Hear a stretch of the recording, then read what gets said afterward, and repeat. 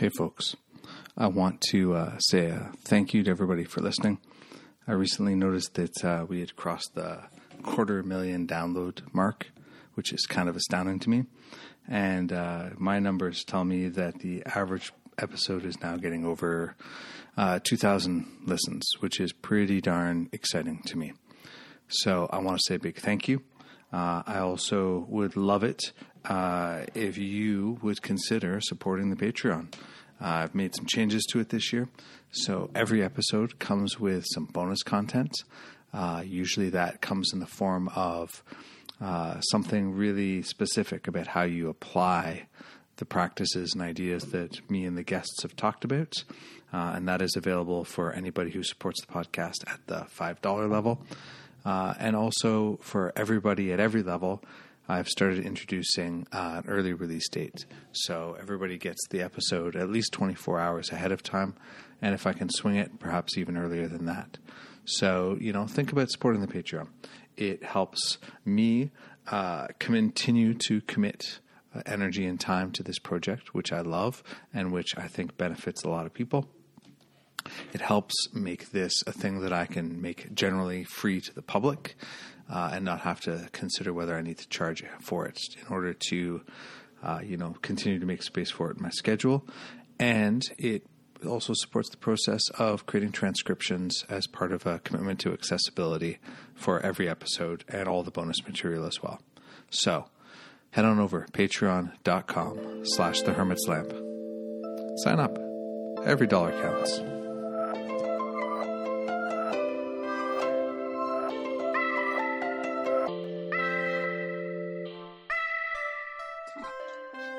Welcome to another episode of the Hermit's Lamp podcast.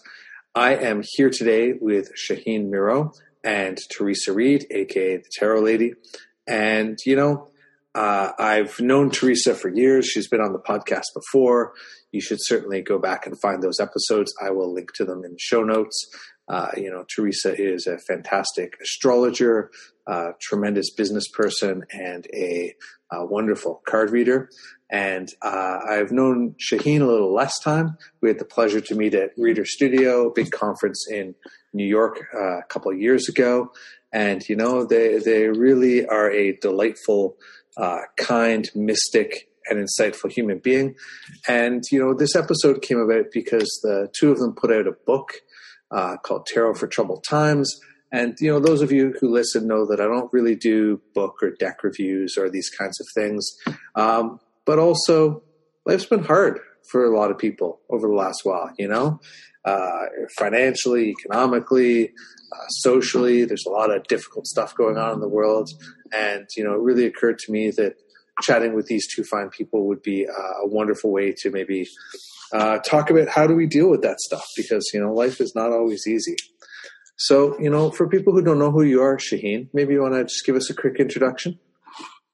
Yeah, so I'm Shaheen Miro, and I am an intuitive reader, and I'm the co-author of Tarot for Troubled Times, and I'm also the creator of the Lunar Nomad Oracle. And yeah, I just do lots of magical stuff all over the internet and the world. So that's me. Awesome. Theresa? My name is Theresa Reed, and like Andrew said, I'm known as the Tarot Lady. And I've been a full-time tarot reader for about 30 years, which seems like a lifetime. And I am the author of the Tarot Coloring Book and Astrology for Real Life, and the co-author of Tarot for Troubled Times with the beautiful Shaheen Miro. Mm-hmm. Excellent. So, I guess this question for me is, really, what do you do when life is difficult, right? Like I see, I go on social media, and sometimes, some days it's depressing. Some days it's absolutely uplifting and wonderful. You read the news, and, we've got climate change. We've got all sorts of political unrest. At the time of the recording of this, we have the coronavirus that's kicking around, making everybody afraid. There's a lot of stuff that can really drag us down and, is genuinely concerning, or is worthy of some level of concern. But also, we still got to get up. I still got to get up and get my kids to school. I still got to show up and work on my accounting for my business. I've still got to, hang out with the person I'm dating and be present. So where do you start? If stuff's dragging you down, trying to move beyond that. I think you start right where you are. That's the biggest thing. I was talking with some clients yesterday, and I think there is this idea that life is supposed to be easy if you're doing things correctly. And I just feel like that is such a toxic mindset. And I feel like it keeps us from moving into this present moment. I know that sounds really cliche to be present and be here now, but I think it's so true with everything that's happening in the world, because otherwise you just become overwhelmed by literally everything, because there's something happening on all fronts. Mm-hmm. Yeah. And I agree with the being present thing, because it's so often when life gets hard, what do we want to do? We want to numb out. We don't want to be there. We want to maybe, zone out in front of the TV or turn to drugs or alcohol or retail therapy. That's so common. Or we become obsessed with the past or obsessed with the future. And the present moment is really ultimately, as woo as it sounds, the only thing that matters. When life is tough, you have got to be where you are. And then you also have to make your self-care the priority. Yeah. And, something that I have been reminding myself of lately, and I started thinking about this because of this book I read. It's called something like Get Shit Done by a woman named Sarah Knight. And she talks about your to-do list and your must-do list. And one of the things that she talks about in there is how we all have things that have to get done on a daily basis. And so I kind of think about that with this idea of being present. It's like, if you're present, then you might have one or two things that you have to face, accomplish, digest right now. But if you start getting stuck in the past or thinking about the future too much, then you become really attached to so many things that it's like your energy just gets zapped. And I think that's it's just such a common thing. Like, we are taught to be in all those different places all at one time in our society. And I think that's why we're all going crazy. I shouldn't say that word, but yeah, I think that being really clear about what actually needs doing is, is super important, right? Because depending on what we're talking about being difficult, sometimes only time's going to make it better, in as much as it gets better. Some things are just, need other things or to change or we don't have control of. I remember when, probably about 10 years ago now, so two of my brothers passed away within 6 weeks of each other, right? And it was rough, But one of the things that really moved it forward for me was, going and getting therapy and getting, attention on it. Absolutely. Right. But that's the long-term process. Right. But the short-term stuff was I had, a 6-month-old kid and I had a 2.5-year-old and I had a dog, at the time. And it was like, all right, dog's got to be walked. Kid needs to do the thing. Got it. And as much as it sucked and I wanted to do nothing, I didn't really have that opportunity. And in looking at sort of my journey through it, and you can't compare yourself and other people, right? But because there are lots of factors, but looking at my journey through it and the journey of people who had a lot of free time on their hands or didn't have a lot of structure, those people seem to suffer longer, suffer more deeply, have more difficulty moving past it, And I think that the idea of sort of sitting in stuff is really not helpful, right? We can feel like, are we processing? Are we doing work on it? Whatever. But one of the things I often say to people is I'm like, if there's not an event on your calendar that's you working on a thing, then you're probably not really working on it that much, right? And, that might just be like, I'm going to go and journal and sit with the cards. That might be therapy. It might be whatever. But if you're just sort of around and ruminating, it's not necessarily moving anywhere with things, right? Again, depending on what we're talking about. But well, the one thing I want to add to that is, when the world is really taking a shit, when there's something bad going on, like an election you don't like, or like the virus spreading, or anything really hard. The one thing I always remind people, and I remind my kids this all the time too, because my kids are very political, of course, as young millennials are, is that life goes on. The most horrible things are always happening in the world. It's not like it's just now. There's always been horrible things happening in the world. But people still, at the end of the day, they rebuild, they go down and get coffee, they get their kids to school. Ultimately, we're all still doing the day-to-day things, even when horrible things are going on. Life does go on.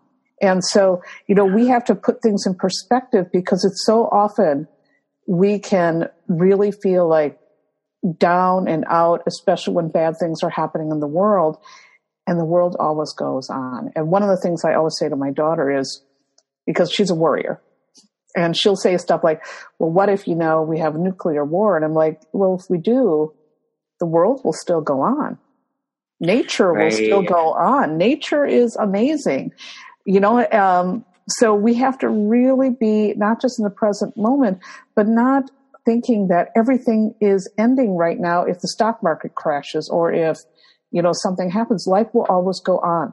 Life has always gone on with horrible wars and terrible things happening in the world.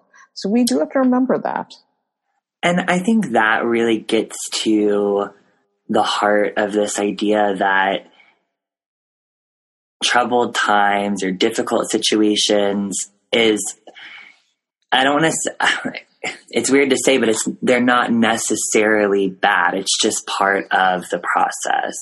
And I think that we have, again, this idea that things should be easy and flowing and moving. And I think that that's part of our society. We've really been inundated by this idea that we can curate our lives in a way that everything is just happy and wonderful. And if it's not, then something is wrong. And I think that actually gets into how we as magical people practice, because I think a lot of times when you're a person who does spell work, or if you're a person who does tarot or works with crystals, you think, well, I need to be doing all of these different things to be, combating what's happening in the world, or to be making my life better. And sometimes it really is as simple as just sitting, meditating, or part of what my mantra for this year is surrender. That's my word, just surrendering to what's happening, surrendering to what I'm feeling, and even surrendering to what I'm not capable of doing. And some of that has looked like me simplifying my practice. So rather than, doing elaborate spells or ceremonies, it's just lighting a white candle and just being with that. Or instead of having all of my millions of crystals everywhere, it's like I just have these simple prayer beads that I'm carrying with me.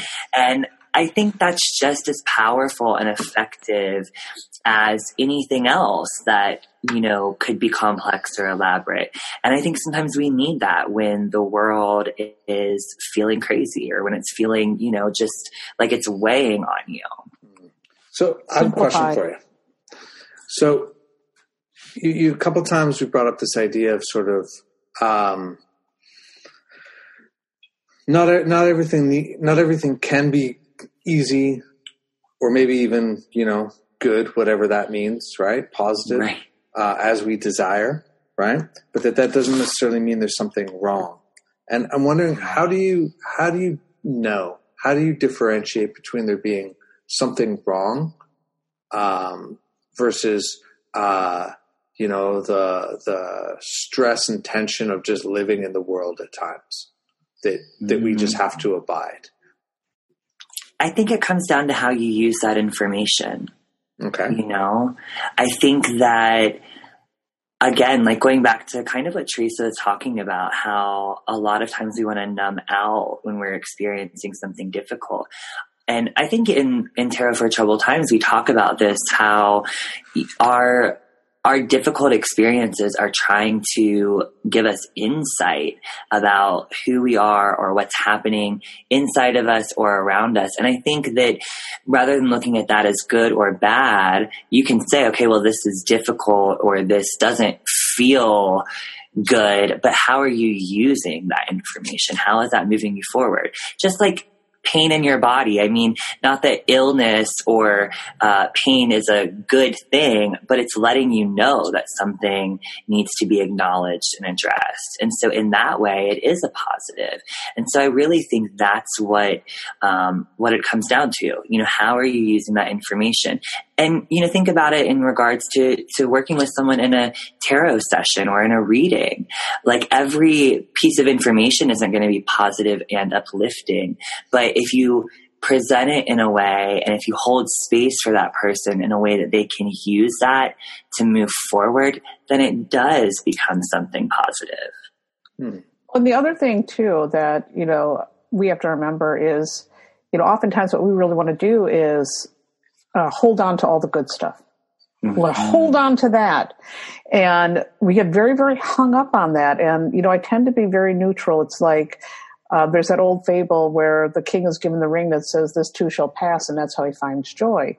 If we are present with whatever is and not getting attached to the great things or the bad things in our life and being more neutral in the face of both, I think that often does really lead to a lot more contentment no matter what's going on in your life or in the world. I agree with that. And don't get me wrong, I like to hang on to good things. So this is a practice of mine that I'm always trying to not, go like, oh my God, I just wish things were like blah, blah, blah. I still have moments where, I get really angry. I mean, you guys saw me earlier. I have my moments where I get mad, I get perturbed. And then I catch myself, I recenter myself, and I'm like, okay, how can I just be present? How can I be neutral right now? What can I do in this situation? Is it a situation where I can turn things around? Do I need to ask for help? Sometimes there's too where people are, they're in a situation that's very difficult that you can't just wish it away either, or people who are in really deeply oppressed situations. Finding a way to ask for help is sometimes the biggest thing that you can do. I think that is such a powerful thing, asking for help. And for me, that's part of this whole mantra of surrendering. And I feel like, again, we live in this society that perpetuates independence. Asking for help is not isn't seen as a sexy thing. And yet it's so important, especially in the global climate that we're in, because we need to be cultivating, a sense of society and connectedness and holding space for each other. And I think asking for help is part of that. And asking for help can be something big or small. It doesn't have to be, a really complex thing, but oftentimes I think that's why people come to a tarot reading. They want insight. They want clarity. In some ways, they want help and permission even, to think, feel, and do whatever it is that they're feeling called to do. And to me, I think that's such a powerful step for people. Mm-hmm. And I think that, apparently this is the episode where I talk about all the hard things that have gone on in my life, right? But people who listen to the podcast, and lots of people already know, last year, in March, my store burned down, right? And, it's one of those things where it absolutely became a time where I asked for help, right? And I got to experience the positive response of all the people who felt that I had helped them in the past and I had connection with, right? And so I think that one of the things that's helpful around, living in the world is building a sense of connection and building, working to be in community and working to, give and share and be there for other people. Again, within healthy boundaries, right? There are lots of people who also have, really problematic sides to that, where they just give and give and give to people who aren't there for them.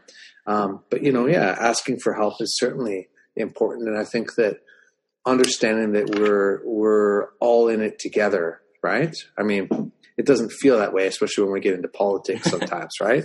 But at a certain point, noticing that, at least within our communities, we're all in it together, and being really aware of that as a way of moving things forward for yourself. And thinking about, because a lot of people struggle to offer help, right? Or to accept help. And, being aware of because I had that moment, I'm like, well, whatever, look at all these people who are giving me money and, whatever. And, these people I was spending time with at the time were like, well, dude, how many times have you, thrown some money into a GoFundMe or shown up for somebody or whatever, right? Of course you get it back, right? That's how it goes. But I think it's important to think if we're not in need right now, to recognize that we might be, and to sort of think about how we want to be in the world and how we would like people to be with us in reciprocation, And I feel like sometimes people want to help us, and because we haven't asked for help, they don't know if they can. And so I think there's that two-way street of, giving and receiving and saying whatever it is you need. And when you were talking about how we're all in this together, sometimes it doesn't feel that way. It's like you were talking about your store burning down. There's probably a moment where you felt like, well, this is just me. It's my store. It burned down. No one else understands what that feels like. But then when you ask for that help, you get to see how interconnected you are with other people, and how you have influenced them and helped them through your store, through your, just through who you are. And I think we all have those kind of connections with people. And I was just talking to a friend the other day about going to the doctor, and how they, didn't want to talk to their doctor about certain things because they felt ashamed or vulnerable. And I'm like, your doctor is there to help you, regardless of what certain people think about medicine or whatever. I mean, your doctor is there to help you. And if you're going to the doctor for something, they can only help you as much as you're willing to allow them to. And so in that way, you're in it together. Yeah. Well, I think that's actually a perfect example of, how do you know when something's wrong, right? Mm-hmm. So your doctor and you are in it together, which is fantastic, right? Unless they're not, right? And so if you're that's one of those things, right? If your experience of your doctor is that they're, a bit fat phobic, or they're not sex positive, and so you don't feel comfortable talking about a thing or whatever, well, there's a perfect example of, that's a thing that's in them. You can't fix that. It's not your job to fix that. And that's where, again, it's complicated sometimes to find a new doctor, but that's where maybe making that kind of change or finding a different resource can be really helpful too, right? Because I think that discomfort, I think it's, if it's in us, then absolutely, working through that is fantastic, right? And helps us become clearer and more open and so on, right? But, I know in Toronto we have a hassle-free clinic for STI testing, right? And, some people and their doctors, some people and whatever, they're not great about those things. So for any number of reasons, people might choose to go to a different resource for that, and I think that's really good taking care of ourselves, right? As well, when we can notice those things, we don't want to talk to this friend about this because they're not great about it, or our parents, or, our coworker, whoever. Yeah. Noticing that problem that's not ours to fix and saying, I'm going to go somewhere where I can actually get the support I need, right? I think that's also an important piece to this, is that you have to know who you're asking for help, or, where you're getting your nourishment and your support from.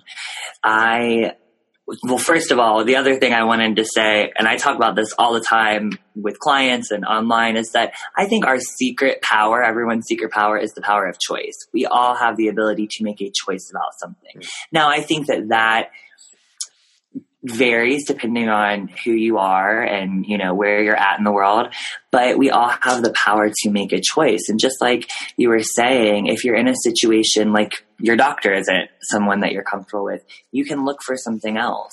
But I also feel like oftentimes we lean into support that's not really supportive. And I know all three of us work with clients privately, and a lot of times when I'm working with someone, they're coming to me and talking about things that they feel like, you know, no one else, they can't talk to anyone else about it, or no one else will really hear them objectively and allow them to process what they're going through. Mm-hmm. And we all need that kind of safe space and that support. So find a good tarot reader. Find a great tarot reader. Yes. Well, I think some people feel bad. I've heard people say to me that they feel bad, like they don't have any friends and they have to pay someone to listen to their problems, right? You know, and I think that, you know, my experience is I've gone to therapy at different points. I was talking about, you know, after my brother's deaths, I, you know, did a whole bunch of counseling and so on for a long period of time. I think that that depending on what's going on in our lives, depending what the nature of our challenges are, maybe our friends aren't even the best people or even helpful necessarily, not out of malice or whatever, but out of lack of objectivity, out of lack of skill, out of lack of having slack for some topics, you know, for any number of reasons, right? And that doesn't mean that we can't be friends with them or talk about, you know, certain levels of problems with them. But, you know, there are often those things that are bigger, deeper, more private, or that other people just don't have any experience with. And finding those people who can actually connect with that makes a ton of sense and ends up being way more effective or efficient at moving things forward, you know, because when we're caught up with sort of wobbling back and forth with people that we know personally around stuff, you know, maybe we hedge our words, maybe we're not as direct, you know, maybe we're sort of concerned what comes from that or what they think of us. Whereas, you know, I certainly hope that people who come see me are like, I don't care what he thinks about me. I'm just going to come and get what I need from it, you know? And in that sense, I think that's really important, you know? I always tell my clients, like, this is the safe zone and we can talk about anything and everything. And I love it when I have a client who tells me not really a dirty little secret, but, you know, something that they wouldn't say anywhere else. And I have clients who all the time they'll say, I've never said that out loud before. But it's like, I mean, as a reader, you hear it all. And so there's nothing that's really shocking, or at least for me, there's not. And I want people to have that experience. Now, something that I have been thinking about lately, and I think both of you would have insight around this, is when you are in a position where you're helping people, you're guiding people, and that could be professionally or it could be personally, like as a parent or something. What happens when you feel like you need help? How do you open up around that? And I think that's something a lot of people maybe feel difficulty around or they struggle with. So what are your guys' thoughts about that? Well, I mean, one of the things that I'll throw out there as just an initial thought, and then I want to hear what Theresa has to say.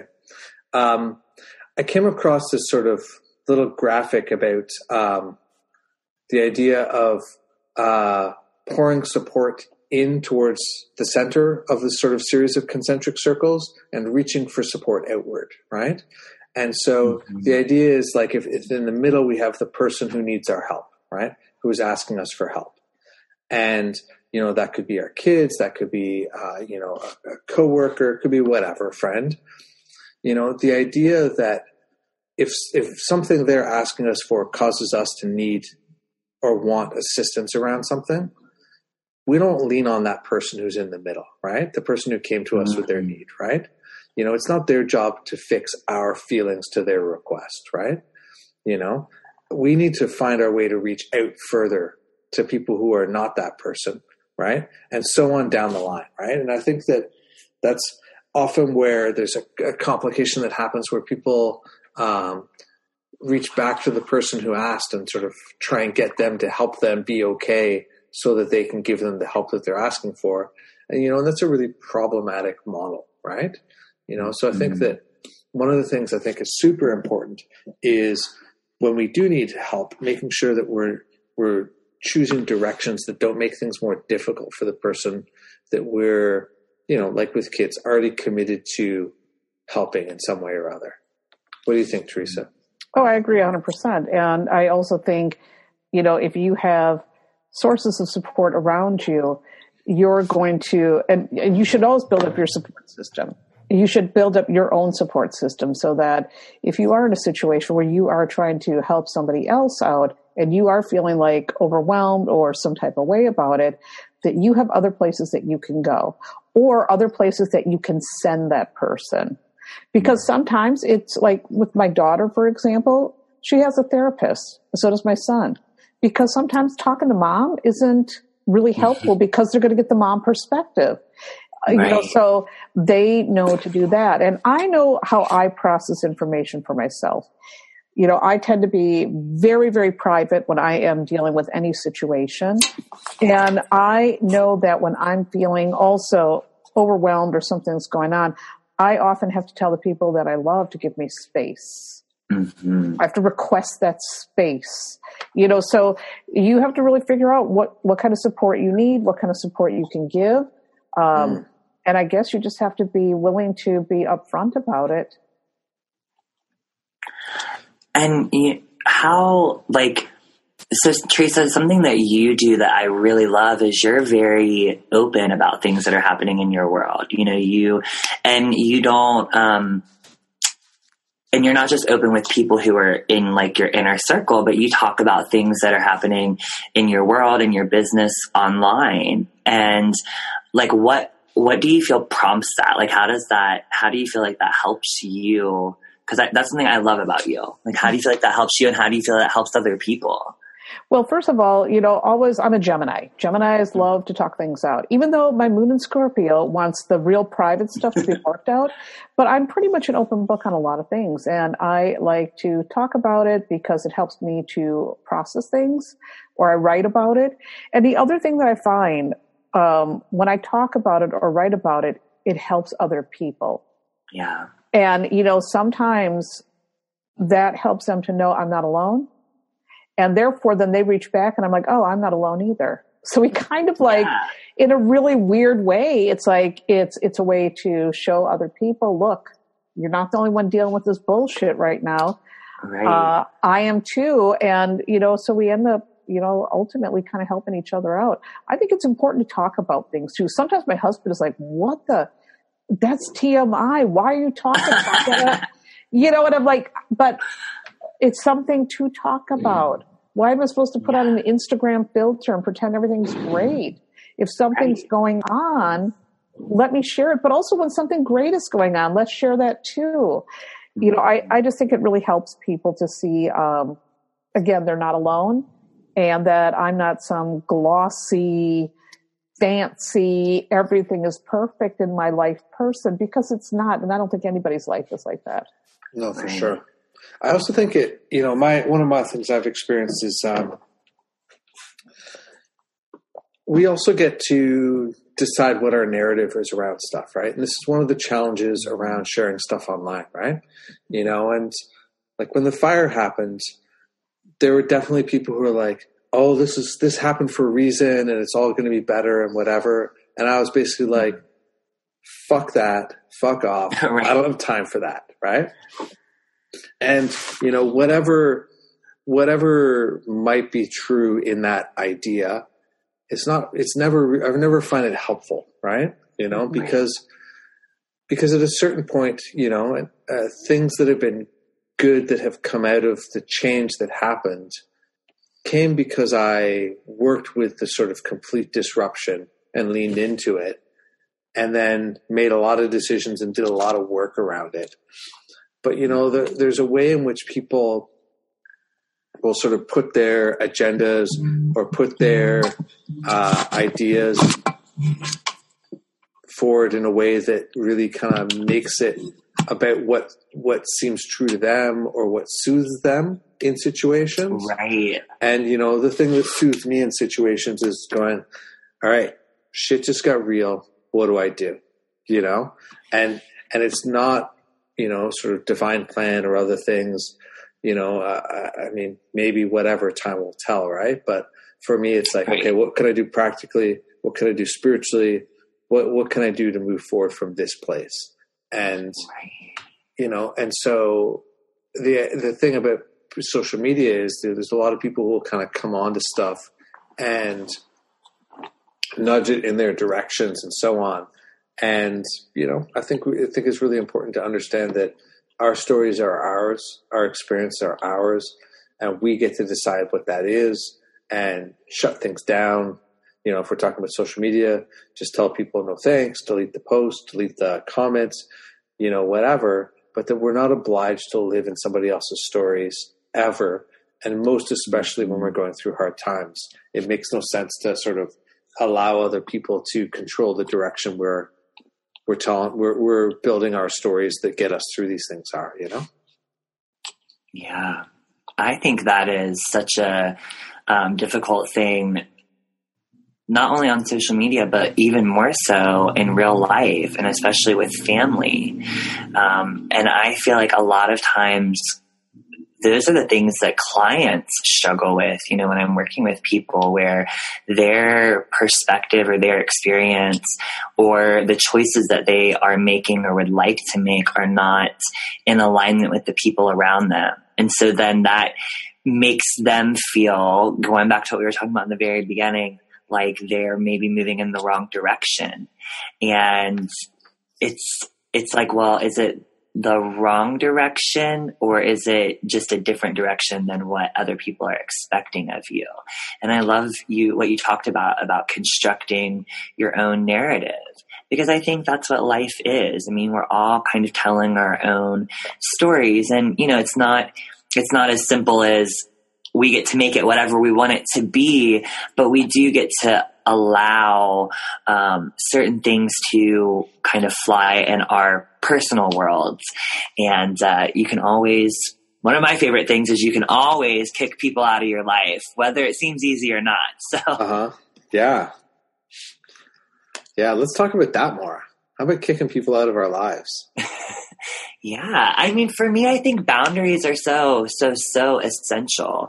And I think kicking people out of your lives doesn't always have to be a dramatic thing. Sometimes it's as simple as you just kind of fade away or disengage. And I've had a lot of people recently talk about, and I don't know why this keeps coming up, but it's just in random conversations, but I keep hearing people say you have to pick your battles. I mean, that's like a saying people say all the time, but I've been hearing it a lot more. And I think that's interesting because I agree with that. There are certain things that you can fight and they can make a difference. And then there are certain things that you just kind of have to disengage with. And I think people are a perfect example of that. Like if you have a difficult family member and, you feel like you're never going to get through to them, or they're never going to see your perspective or see you, don't try to convince them, maybe it's time to move on. And yeah, I don't know. I think that just having the permission to be able to say, oh, I don't have to have people in my life. I don't want them to be in my life, is really important for people. And it's very difficult at the same time.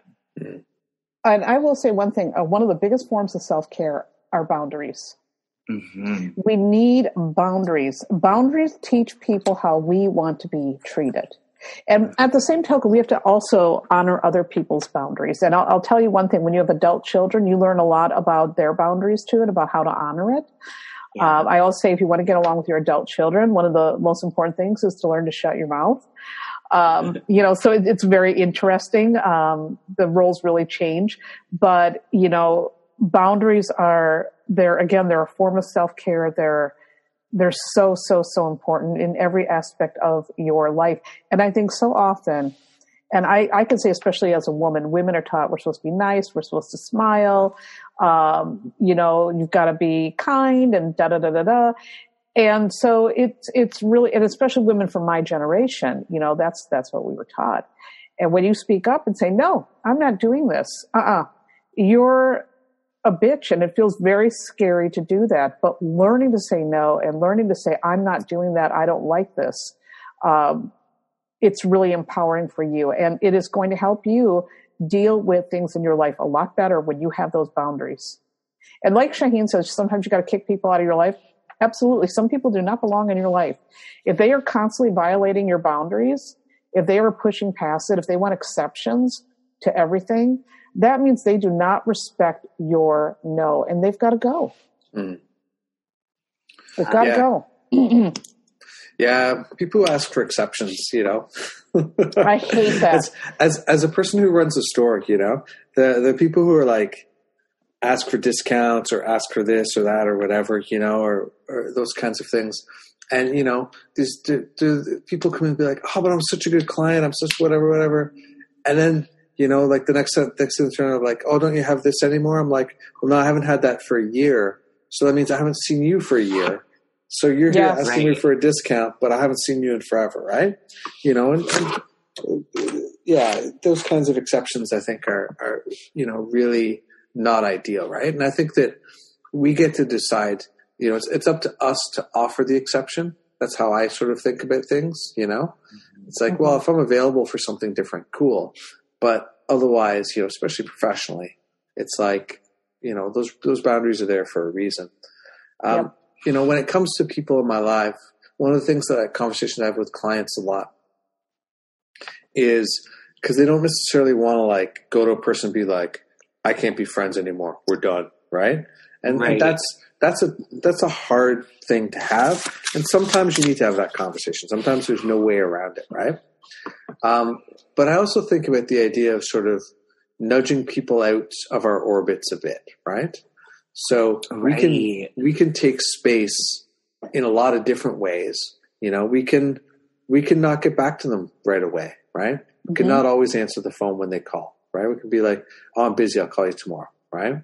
We can, start nudging people and being like, well, they want to see me every week, but let's see how every other week goes, right? Let's see how once a month is, right? I'm happy seeing my family at Christmas and other holidays.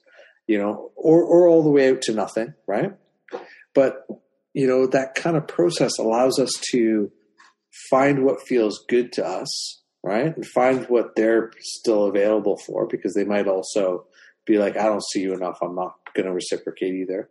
But either way, it kind of finds the answer for us, right? It finds what feels okay, and hopefully feels good, but maybe bypasses some of that sort of confrontationalness that people think about boundaries, right? Where people think you need to be like, look, I don't like you anymore, we're done, I've had a few friends over the years who like did something like that, and I was just like, really? Wow, so dramatic, so like so funny, right? But can I just tell you one thing about the dramatic thing? Yes, tell us everything about the dramatic thing. I have found that if I don't get dramatic, I don't get respect.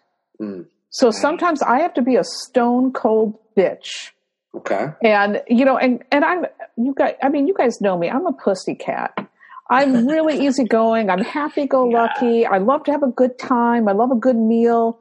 I like gossip and stuff like that. I'm very, very easygoing. I've got a great sense of humor. And so I think then that people just assume, oh, blah, blah, blah, she's going to make an exception for me. And if I say no, then they'll think I'm bluffing. But when I'm a hardcore bitch, you better believe they get out of my way then. And I hate that, because you know what? I don't like having to be like that. But sometimes that seems that's the only way that I get results. Sucks. Well, and I think that, personality and temperament are part of it. I think that gender is absolutely a part of it, it's a conversation that I hear a lot more from, people who are on the female side of the equation, definitely those things are real, right? Can be. Well, and another thing that, at least for me, has been true is you don't always have to explain yourself. Exactly. You know? That's a hard one for me. Yeah, and that's a really beautiful thing once you kind of let that come into your being, into your worldview, is that you don't have to explain yourself, as long as your actions or the things that you're moving toward feel really just aligned with you. And so, and that sometimes, can be a tricky thing to figure out as well. But I feel like not having to explain yourself saves people a lot of trouble. And so I loved what you were talking about, kind of pushing people slowly out of your orbit. It's like, you don't have to go to your, shitty uncle and be like, I don't want to see you anymore. But, you can just kind of slowly push them away, and you don't have to explain it. You don't have to justify it. And I think that's very liberating for people, for any kind of choice that you're making. Absolutely. It's interesting because I took a class with Brandy Buckley called Healthy Boundaries for Kind People. And one of the things that she also talked about too was not explaining yourself. And I'm an explainer because I'm a talker. And I'm like, look, this is why I'm not doing that. And I'm like, why am I doing that? And so it's really hard to break that habit of explaining. And when you explain what ends up happening then with boundaries, then people look for an out. I was going to say, yeah, they look for like a weak spot in that boundary. And they find it. And they'll say, well, but I'm not a jerk, why not make an exception for me? So it's really interesting. You got that not explaining. That's really great that you brought that up. That also, again, is also a form of self-care. Yeah. Yeah. It reminds me of that salesperson maxim, right? If we're still talking, you haven't actually said no yet, right? Yeah. And I think that there are people who live their life that way, right? If there's still a conversation, then it's not actually a solid boundary, right? And sometimes, you just got to close that door and be like, don't stick your foot in the door, salesman. I'm going to slam the door on it. We're done. Get out. And that's it, right? Well, and I think that's why, to me, that's why tarot is such a powerful thing, because sometimes we don't even realize that we're still having that conversation, that we're still engaging in certain dynamics. We feel the effects of it, but we don't realize why we feel that way, because maybe it's subconscious, or maybe it's just so common in your life that you just don't even know that that's happening anymore. And I think tarot is beautiful because you can kind of zoom out and you can see these things. And one of the things I love when I'm laying out cards, when I'm working with someone in person, which isn't all that often, but when I do, if a person sees a card and they're like, oh, that's so-and-so in my life. And it's like, they might not have any knowledge about it, about that card or what the symbolism is or anything. But just seeing that gives them this sense of, oh, I have externalized and I can understand the bigger picture of what's happening. And now I can do something with it. And to me, I think that again goes back to being able to make a choice. When you know what all is happening from a larger perspective, when you're not right in the thick of it, then you have a bit more power to make a choice or to pivot or to, go in a certain direction with deeper intention. Mm-hmm. Well, what about spiritually? Are there spiritual practices that you do around this kind of stuff? What do you do to sustain yourself during challenging times? Meditation and yoga are my two go-to things. Yeah. Because I know when I'm on the mat and I'm moving my body or I'm sitting quietly and tuning within, that always makes me feel better. It may not solve the problem, and oftentimes it doesn't solve the problem, but I'm feeling physically better. I'm going within. I'm processing information. So that is always my favorite things to turn to. But, there's all kinds of other things that you can do, magical practices and rituals that can also enhance and strengthen your boundaries or energy or whatever you want to say. That can also help you to move through any kind of challenges. Yeah. For me, well, yoga is actually a big part of my practice as well. And the thing that I love about yoga is that you have to be present. Like you have to be, I mean, you don't have to be, but as soon as you kind of slip out of what you're doing, your pose or whatever it is that you're, whatever asana you're in, like that's not going to flow or to work. So I love movement in general for kind of grounding and centering and getting present. Ritual is a big part of what I do. And again, it can be as simple as just lighting a candle. And one of the things I talk with clients about quite a bit is just the simple practice of using ritual and ceremony as a way to engage all the parts of yourself. So if you light a candle and you say, this is the shitty situation I'm in, and as this candle is melting, my situation is melting away. I mean, that might not change everything, but it makes you feel like you have a bit of control, or you can kind of externalize what it is that you're feeling. And I think seeing that and engaging with that moves energy. Or if you light a candle and you say, as this candle's burning, whatever it is that I need to bring in my life is attracted to it. It's like a moth to a flame. Again, that engages another part of yourself and allows that energy to move toward you. And I think that gives me a way of finding, I don't want to say control, but feeling like I have a choice in the matter. I also really lean into my spirit allies. So, and I have multiple spirits that I work with. But one of the things that I like to do is I just say to my guides, my guardians, my ancestors and angels, be with me, or I thank you for being with me. And I give offerings, or I light candles, and something about that practice makes me feel supported. It makes me feel like I'm not alone, and like something out there has a broader perspective than I do and can maybe see something that I can't see. I was listening to an interview with Elizabeth Gilbert and Oprah. And Liz Gill was talking about how when her partner died, she felt like she suddenly had a very powerful ambassador on the other side. And when she said that really resonated with me, because I feel like we all have somebody who, whether we've known them in life or we just feel a very special connection to, there's something bigger than us that's out there. And if we engage with that, we feel less alone. And we also can use that energy to move forward. So I moved to Colorado recently, and I've always felt a connection to the Virgin Mary. Now, I wasn't raised Christian at all, but I've just always felt a connection to the Virgin Mary. And there's a place called Mother Cabrini shrine, and it's like near where I live, and Mother Cabrini was the first American saint.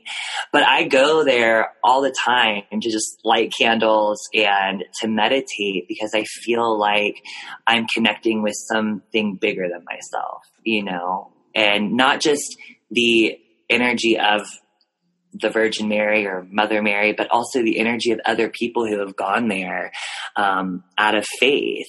And even though it's very different than mine, there's an energy that accumulates there. And so I'm constantly trying to work with that, if that makes sense. Yeah, it totally does. And so I'm just going to put an unpopular opinion to right now. I hate yoga. I hate yoga so much. Yoga just makes me angry. Okay. You haven't done yoga with me. Yeah. Why do you hate it? I've done yoga all over the world with so many different teachers, and it just makes me grumpy whenever I do it. So I've given up doing yoga. And I did yoga practice, daily for over a year and so on. And, this notion that I would sort of push through and sort of like asana-based yoga practice, and it's just never happened. So I've given up on it. And now you know. And now I know, right? But the thing that I love meditation. I'm very good at just sort of sitting and meditating for relatively long periods of time. And I love elements of yoga. I love the breath work and other things. But just sort of yoga class and those things, I always just leave grumpier than when I arrived. So I've given up on it. You should take a class with me. Well, I will make the trip and then you can buy me a coffee afterwards if I'm grumpy. It will change your mind because Perfect. our yoga classes are very different here. Yeah. And sorry. That's okay. So, but for me, and it's not just about being more active, because there are lots of ways in which I do self-care that's very still and very quiet as well. But also, I super love rock climbing, and rock climbing is one of my favorite sort of self-care, especially during challenging times, because when I'm, on the wall and working on a problem, I can't think about anything else. There's nothing else there. Yes. There's just the immediacy of it. And it's the same with distance cycling and stuff, Yeah, my brain might churn for the first 20 minutes or hour, but, into a 3-hour ride, at a certain point, it's just you and the road and the movement of your body and the flowing of other things. And that's it, And so I think that, there are lots of active ways in which we can do that are not numbing out and avoiding things, but are bringing us to being present through different mechanisms. So, yeah.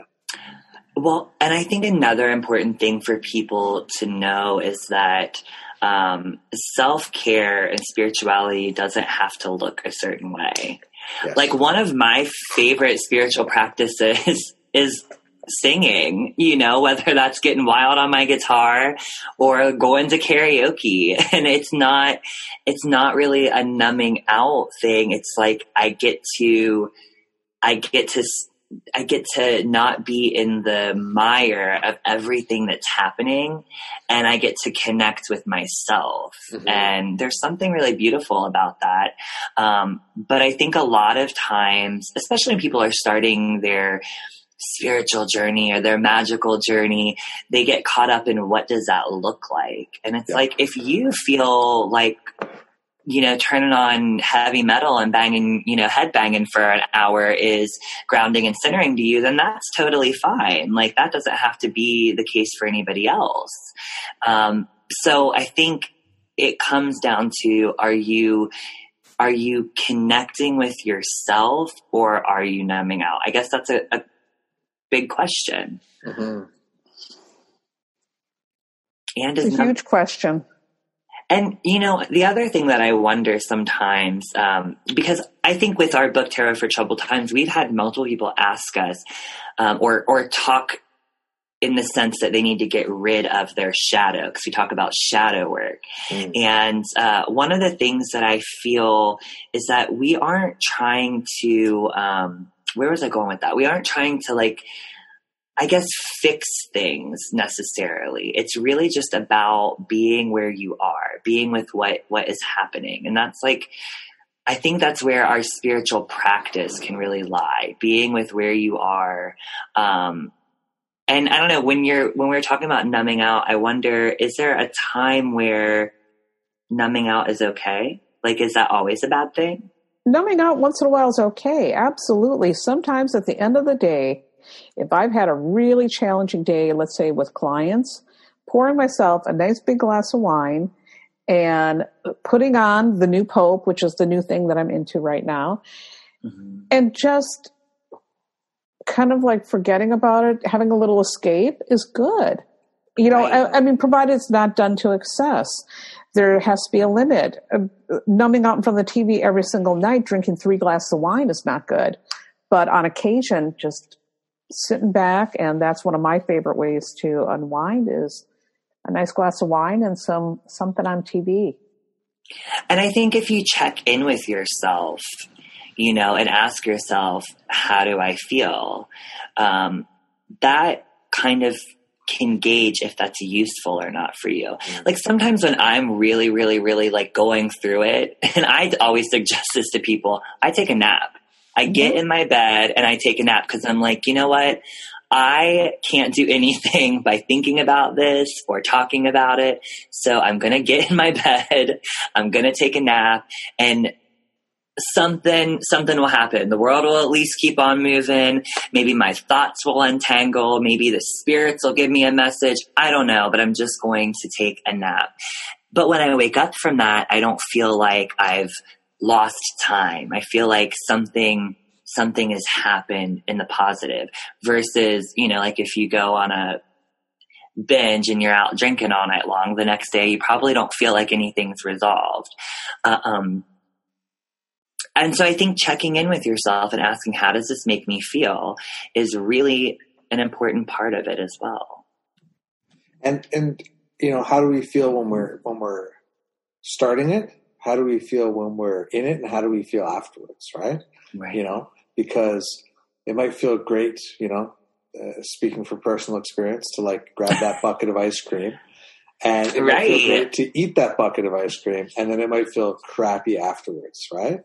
And so I think that, there's that sort of just monitoring of the whole situation. Right. And, eating, 2 liters of ice cream is not a great coping mechanism for me. And so I no longer, engage that, but that doesn't mean that I won't buy myself other things or engage in other ways like that. Right. Mm-hmm. Yeah. Mm-hmm. I think that's a beautiful, just like continue, really it all comes down to connecting with yourself. And I think in a lot of ways, we just don't live in a world that really advocates for people to know how they feel and to connect with themselves and to take care of themselves. I mean, we're really taught to be out here in the world doing things, competing with things, keeping up with things. And I think it can be really toxic. I actually had a conversation recently about how I think that I love the idea of self-care, but I think that this concept of wholeness is like the new idea of perfection. And I think that self-care and spirituality and self-work and healing work isn't about becoming whole or fixed or better. It's about really just connecting with and having a relationship with yourself so that you know where you are in every moment, situation, or experience. And then that way you can make choices or you can have boundaries. And that's how you empower yourself. And it's not always easy, but that's why it's a practice. Yeah. I think you've just summed it up perfectly. Absolutely. Yeah. So maybe that's a great place to leave it. And I'm going to say, when you listen to this, rewind and listen to what Shaheen said a couple times, because I think that's just really a delightful and perfect way to sort of encapsulate it. So obviously you folks have a lovely book that people should check out called Tarot for Troubled Times. Shaheen, where do people find you if they want to come be in your orbits online? You can find me at my website, which is ShaheenMiroInsights.com, or you can visit me on Instagram, which my handle is Shaheen the Dream, and that's one of my favorite places to hang out and do all sorts of magical things over there, and on Facebook and Twitter. So Shaheen Miro, there's only one of me out there. Perfect. Theresa, at the Tarot Lady everywhere. Yep, thetarolady.com, and the Tarot Lady is my handle on all my social media things. Beautiful. Well, thank you both for making time today. I super appreciate it. It's been as delightful as I was hoping. Thank you for having us. All right, my friends, that is episode 106, all done. I hope that you are enjoying the podcast. I hope that you enjoyed this episode. As I mentioned at the start, it would be wonderful for you to start supporting the Patreon. It really does make a big difference in my life and around making this podcast happen. And also, I want to take a moment and remind everybody that myself and many of my guests have their own business practices offering readings, consultations. I have the online store selling decks and crystals and the physical store in Toronto as well. And another thing that's I think is really important is to work to support the people who you are engaging with. Social media and the modern age sort of sets a ton of stuff up for free. You can get a lot of benefit from floating in a person's orbit and, seeing what they're putting out, reading their content and so on. And it's not that isn't put out free of charge and to the public as its own benefit, but also I think that we often lose track of the fact that supporting those people who we follow in a concrete dollars in their pocket kind of way is really a beneficial practice to have. I was noticing that Caron Armand, who I had on earlier this year, put out a call for people to buy him a coffee. And this idea of we used to take people for lunch or buy them a coffee to sort of get access to their time and attention, but now it's all over the social media. And that even small amount of exchange, I think, is significant in terms of supporting people long term, supporting people's quality of life, and having a reciprocal relationship. As I go on a lot about in various episodes on magic, the idea of having a relationship versus a transactional situation with spirits and so on, I think that it might be time for us to start considering that in a broader and deeper sense with the people we interact with online. I hope you're all having fun. I hope you're all enjoying what you're doing. As always, I thank you for listening to the podcast and my various thoughts and ideas. Talk to you soon. I'll be back with another episode soon.